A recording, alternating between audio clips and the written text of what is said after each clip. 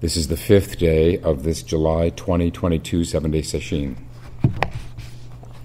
And we're back to the text, our text from yesterday, the teachings of the 12th century Chinese master Yuan Wu.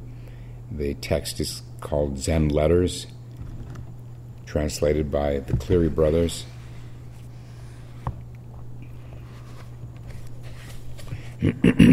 Some of this will sound familiar from Muso Kokshi earlier in the session. What is important is to respect the root and extend it to the branches. This will benefit both root and branches, and also illuminate the legitimate and fundamental task of people of complete enlightenment and comprehensive mastery. If you work hard to carry this out, you will surely improve. The root of our tradition, in our tradition is Zen practice, the actual practice of the moving and a stationary practice of emptying the mind. And in the moving part, that means whatever we do, to do it no-mindedly, to notice when thoughts are intruding, and return to just this, what we're doing. That may mean the koan.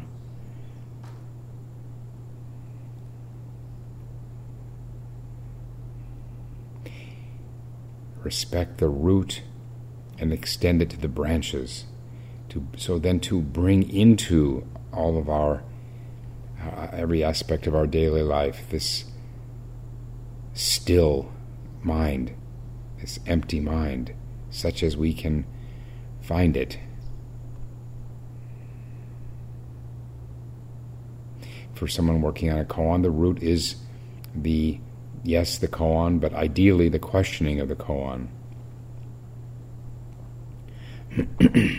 Everything comes from that. Upholding the precepts, repentance, giving, the many good deeds in the way of right living, all come from Zazen. Strictly speaking, Zazen means sitting. Za means sitting. But really, it's anything we do with a mind of stabilized awareness, where we're not holding on to anything in the mind.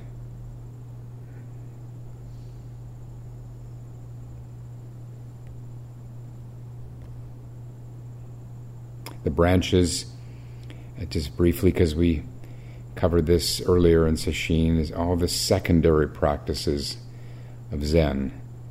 The devotions, the rituals, chanting, prostrations,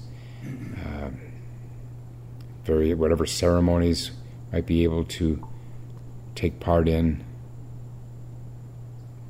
But also, the branches are, you could say much more broadly, are words, speech, to bring that no mind, that stillness, that emptiness into our speech, conversations. What does that mean? Well, for example, it can mean allowing some silence in our talk, and certainly listening, being able to be quiet and listen.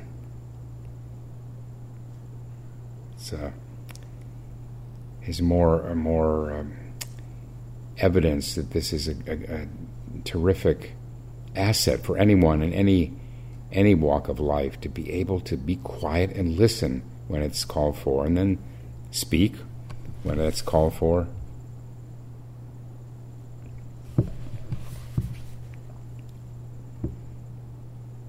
We could say that in a way, in intense concentration, it's a kind of listening.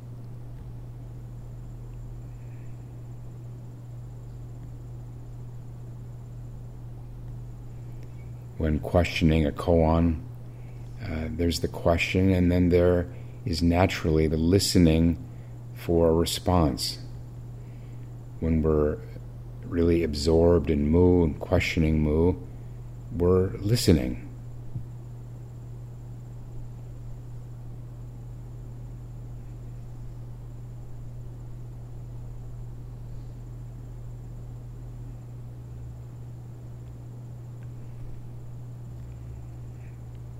When Mother Teresa of Calcutta had become world famous, a journalist asked her in an interview, when you pray, Mother, what do you ask for? And she said, oh, nothing, I just listen. And the journalist now is really interested. He said, well, what does God say to you? And she said, oh, he's just listening too.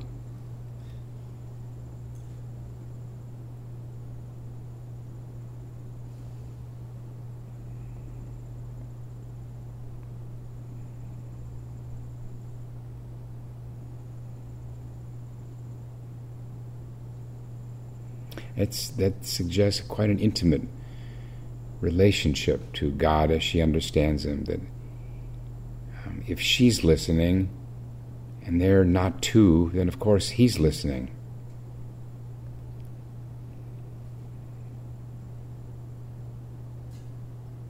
When you reach a certain depth of concentration with the koan, it's the whole subject-object thing just kind of breaks down.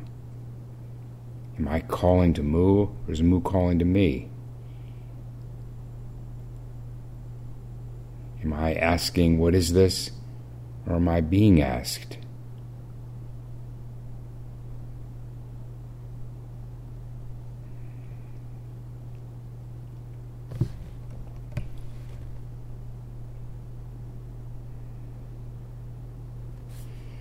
He continues, in general, to follow the path and seek out the mystery, you must have a great basis in faith.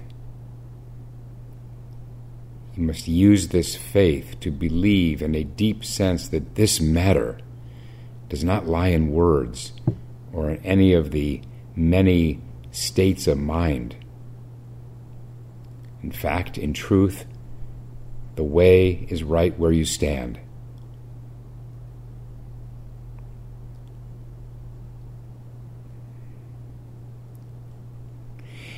In a very nuts and bolts kind of way, faith really means faith in the practice. But more broadly, means faith that there is something beyond our ordinary mind that can be understood. Something beyond answers that can be realized.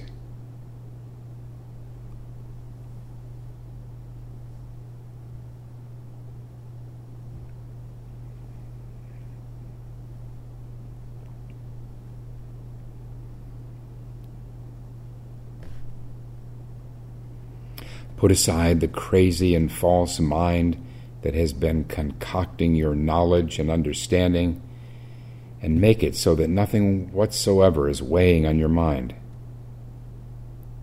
Fully take up this matter in your perfect, wondrous, inherent nature, which is fundamentally pure and quiescent.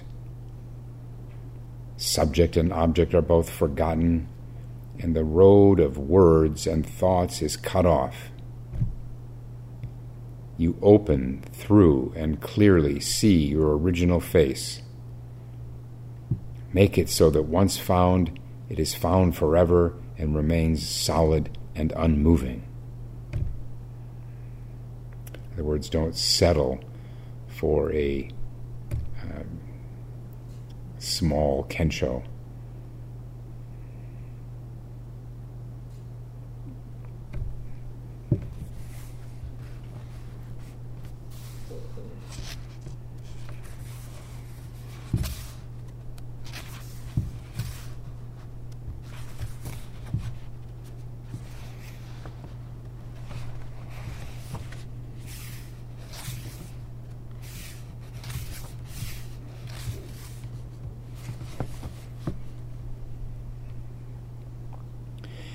The wondrous path of the enlightened ones is straight and direct.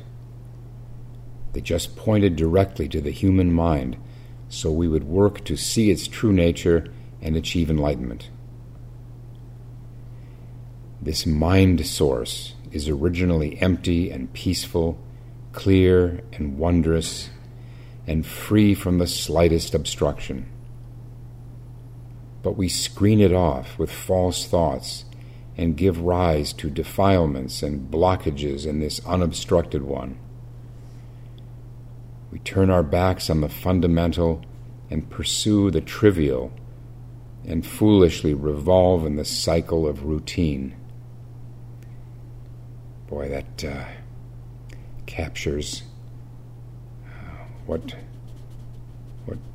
for so many of us our lives are. Pursue the trivial and foolishly revolve in the cycle of routine. Busy, busy, busy, busy. No time to sit, gotta keep busy, run here, run there, do this, do that.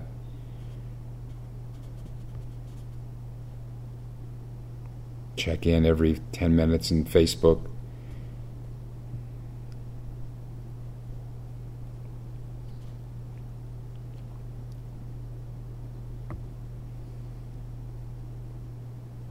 Do we really want to spend our life doing these things? There's something more.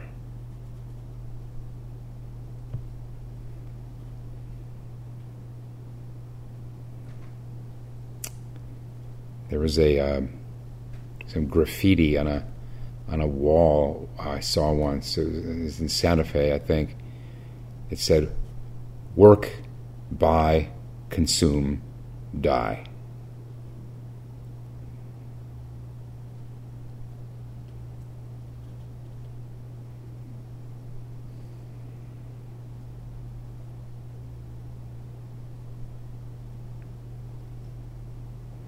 The consuming, the endless ways of consuming, mostly on the internet, but we can find all kinds of other ways. We can avoid facing our inevitable death by consuming.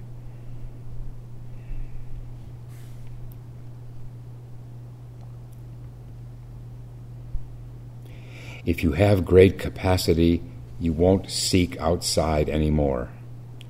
Right where you stand, you will come forth in independent realization.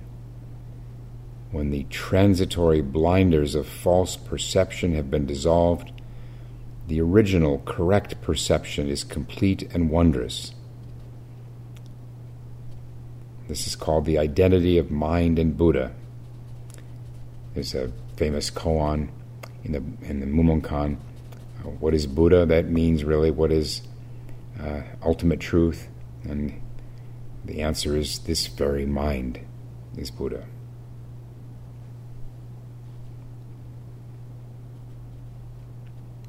This reference to blinders and perception and Zen practice has been compared to cleaning one's glasses, one's eyeglasses.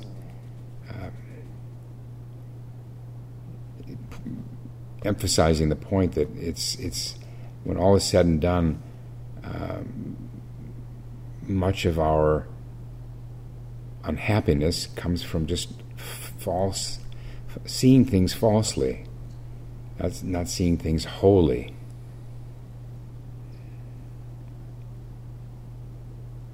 Seeing others as other, not self. Seeing things in terms of us and them. Separation, in a word, separation.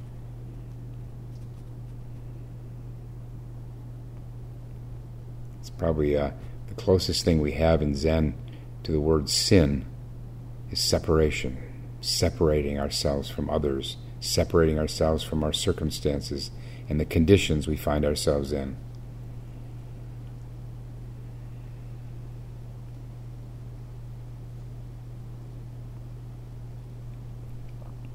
The practice of joining with the breath, or the koan, or shikantaza, this is practice in non-separation. The better we get at it, the more we can bring that into our lives and not separate ourselves from others. It's really, it takes practice, because for so long we have just been reflexively separating ourselves, dividing the world in these ways. So it takes a lot of sustained effort to, lay down new circuitry, so we don't just instinctively see others as apart from us, see circumstances as apart from us.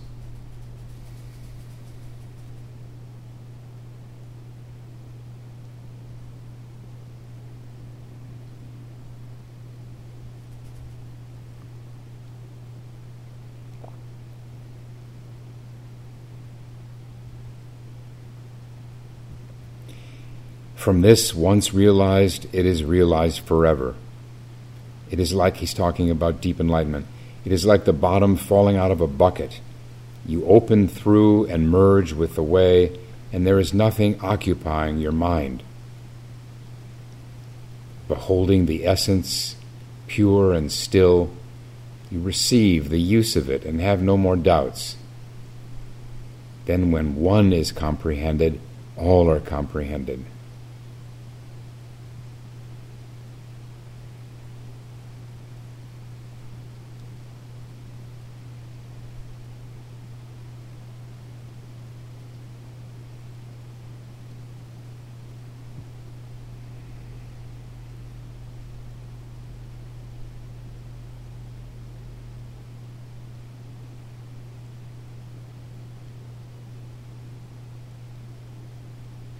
The falling rain itself is presenting this essence, pure, still, even in its movement, there is stillness.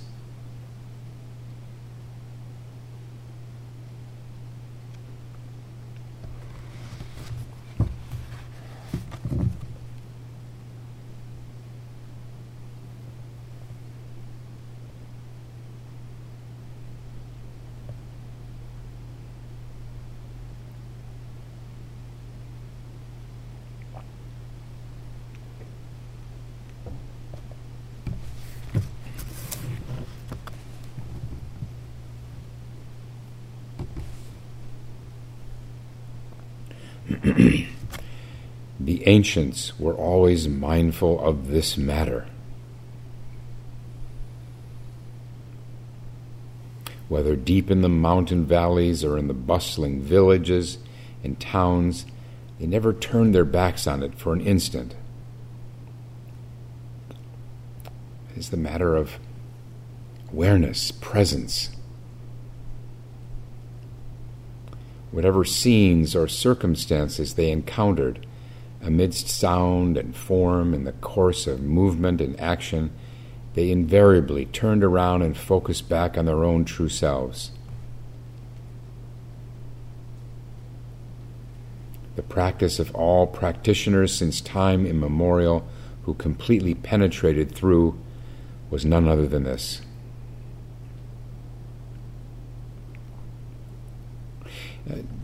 This phrase, turned around and focused back on their own true selves, this is not, of course, in some articulated, deliberate way saying, oh yes, don't forget my true self, don't forget my true self. It's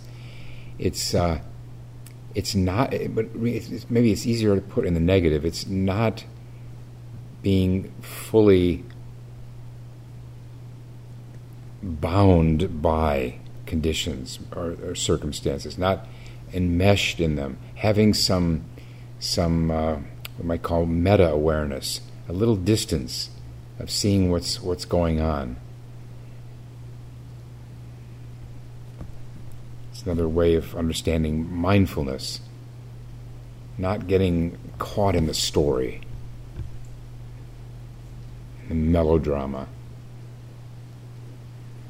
This is not something we have to assign ourselves as some kind of a project. It happens, it unfolds through long practice where we feel this measure of freedom from the world. That's what I mean by a little distance, awareness. Not, or to put it maybe in a better way, not just blindly reacting to people and things.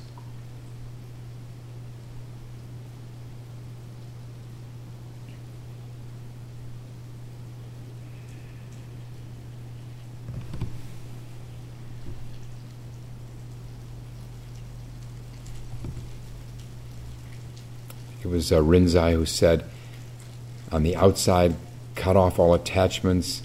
On the inside, make your mind like a mountain and enter the way.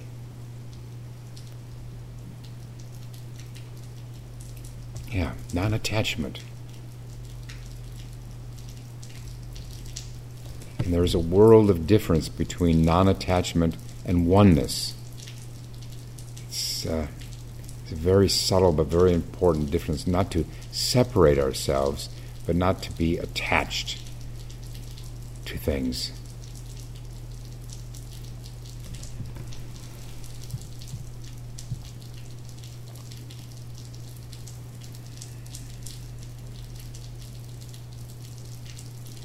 Thus, with their fundamental basis firm and strong, they were not blown around following the wind of objects.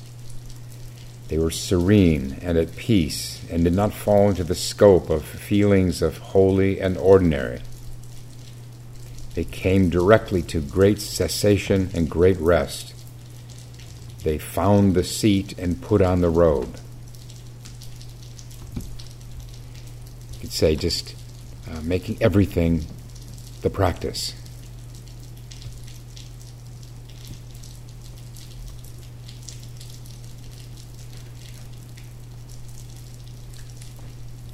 Now you are returning to your home village, the letter continues, able to see as the ancients saw.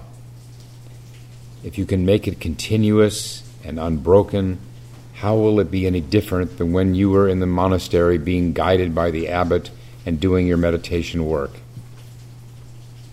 If you turn your back on it at all, and there is some break in the continuity, then you will lose contact. Reminds me of what I was just saying this morning, yesterday, not to leave your practice behind in the zendo when you go out for break periods or meals. Don't turn your back on it. Keep it continuous as much as you can. And when you find that you haven't kept it continuous, then don't make a big issue out of it. Just pick it back up. Pick the practice back up. I wasted so much time in sesshin beating myself up during break periods or even during sitting, having lost it, having lost the koan, instead of just going back to it. This is where the self really does its dirty work. There's the noticing that we've lost it. You don't need to bring the self in then, just back to the practice. Why make it about oneself? It takes a long time for some of us. It takes a long time to break this habit of commenting on our failures. Just immediately skipping that step and returning to the practice.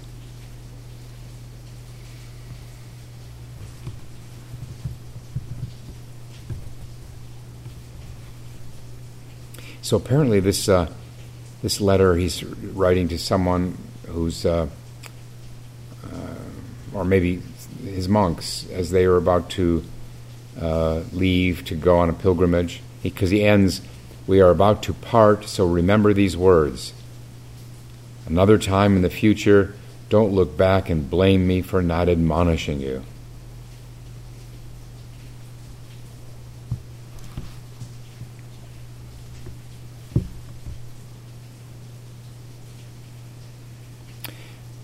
I've come to believe that there's so much of what I say and what any teacher says that's just not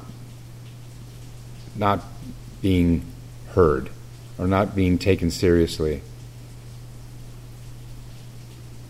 We say these things because it's the way things are, it's the truth, and maybe in hopes that when the student catches up and discovers for herself or himself, discovers the truth of it, that maybe it'll boost their faith in the Dharma, their teacher.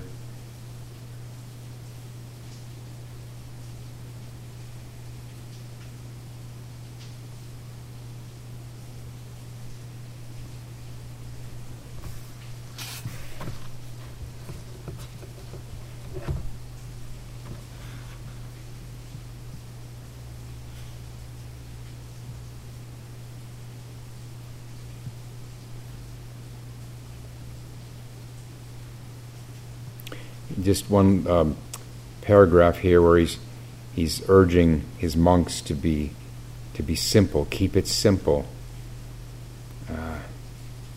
not to try to be clever. He says, "Never make any displays of clever tricks. Be like a stolid simpleton in a village of 3 families."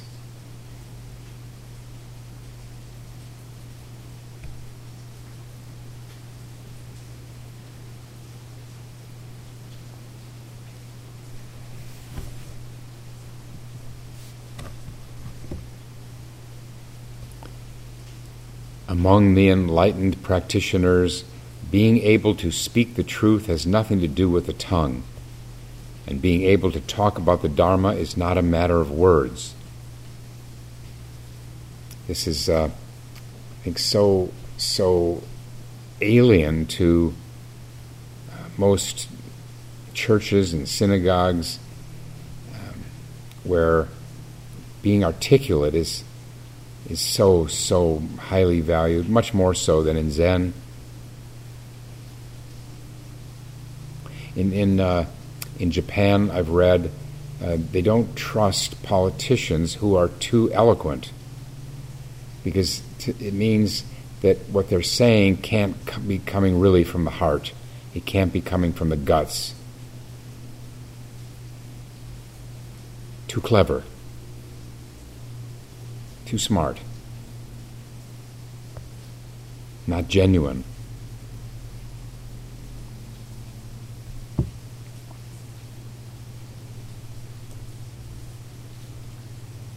Clearly we know that the words spoken by the ancients were not meant to be passively depended on.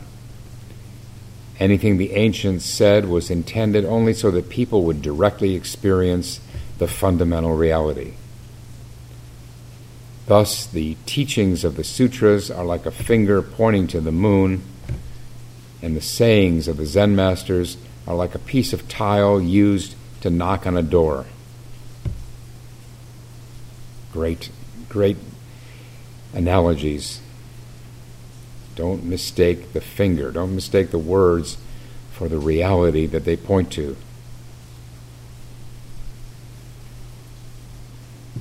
Don't mistake the tile or the brick for the sound it makes on the door.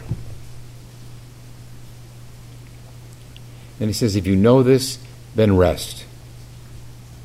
If your practice is continuous and meticulous, and your application broad and all-pervading, and you do not deviate from this over the years, then you will mature in your ability to handle the teachings, to gather up and to release, and you will be able to see through petty things and cut them off without it leaving a trace.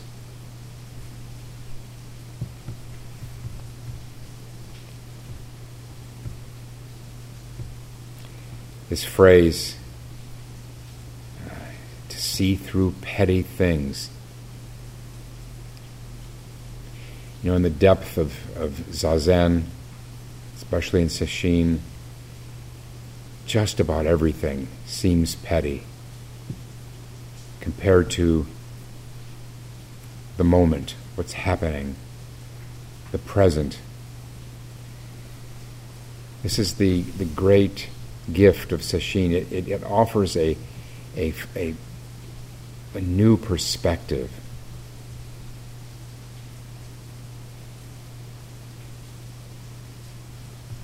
It's like getting some distance, and from the distance, from the 20,000 foot altitude, we see things so differently.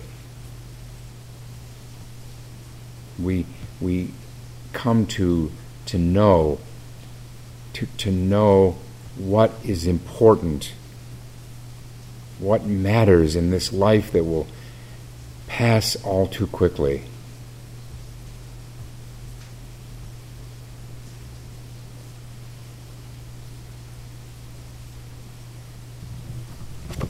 Petty concerns that clog our minds outside of Sesshin,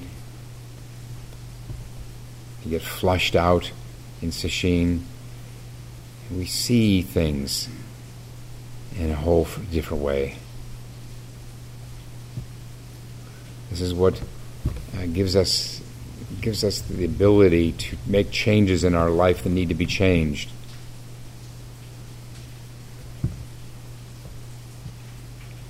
Establish priorities that really match what our real values are, our longings, how to use our time.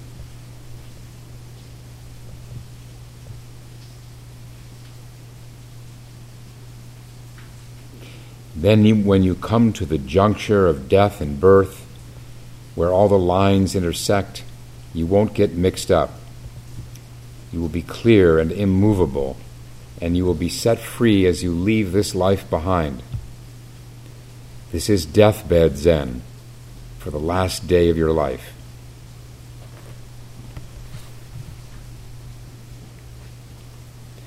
It's certainly true that the ways in which we grow in Sesshin, the ways the new things we come to see will serve us very well when we are on our deathbeds. I just don't see how anyone could argue otherwise. That change of perspective, seeing things, what matters and what doesn't. But it would be a shame for it to not have this new kind of seeing until that late. It will. It'll help on our deathbeds. But it also helps in our lives, going forth.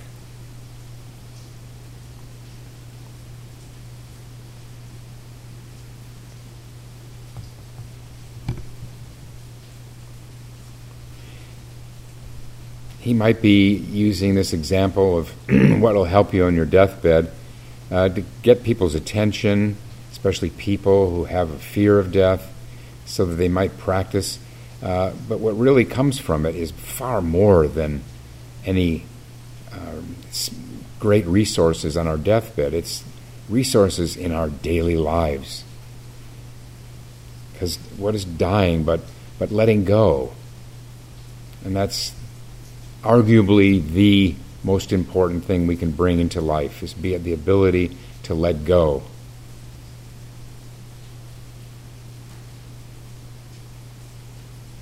To yield rather than to fight. To listen. To open rather than be closed. It's the secret to dying, it's the secret to living.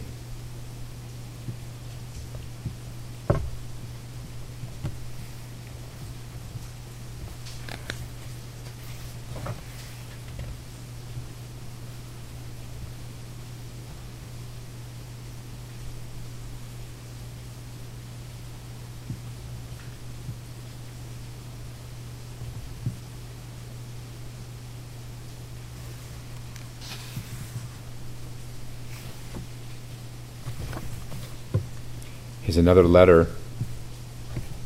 In visiting enlightened teachers and questioning them, you must see essential nature and awaken to the truth. As you directly forget feelings and put an end to views, you are inwardly washed clean. You become like a simpleton, not calculating gain and loss, not contending for superiority. Favorable or adverse, you cut everything off and don't let it continue. After a long time at this, you naturally arrive at the stage where there are no contrived activities and no concerns.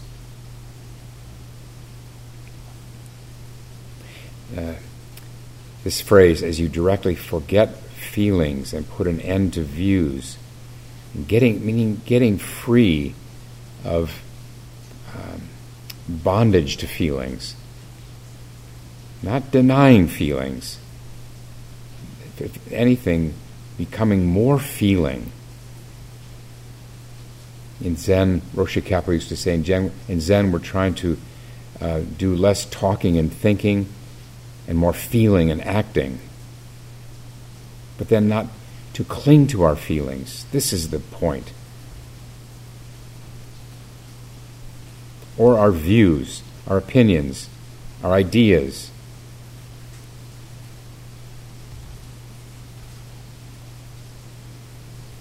And then he picks up on this last phrase, where there are no contrived activities and no concerns. As soon as you have the slightest wish to be unconcerned, a concern has already arisen. Once one wave goes into motion, myriad waves follow. When will it ever stop? When death comes upon you in that condition, you will be frantic and confused simply because you are not free and clear.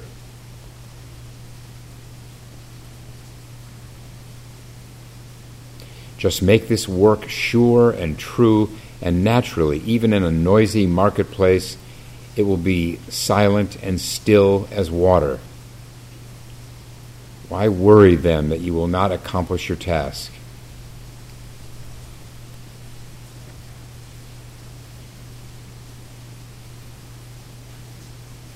I would understand this in contemporary terms as naturally, even in a noisy internet site, Facebook, where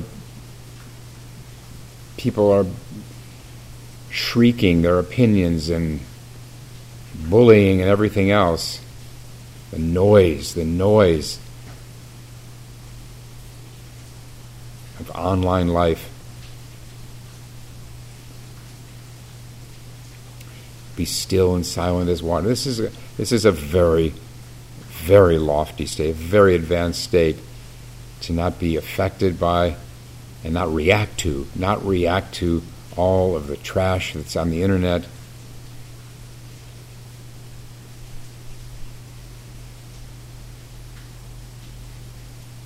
There's a saying in Zen, great winds are powerless to disturb the water of a deep well.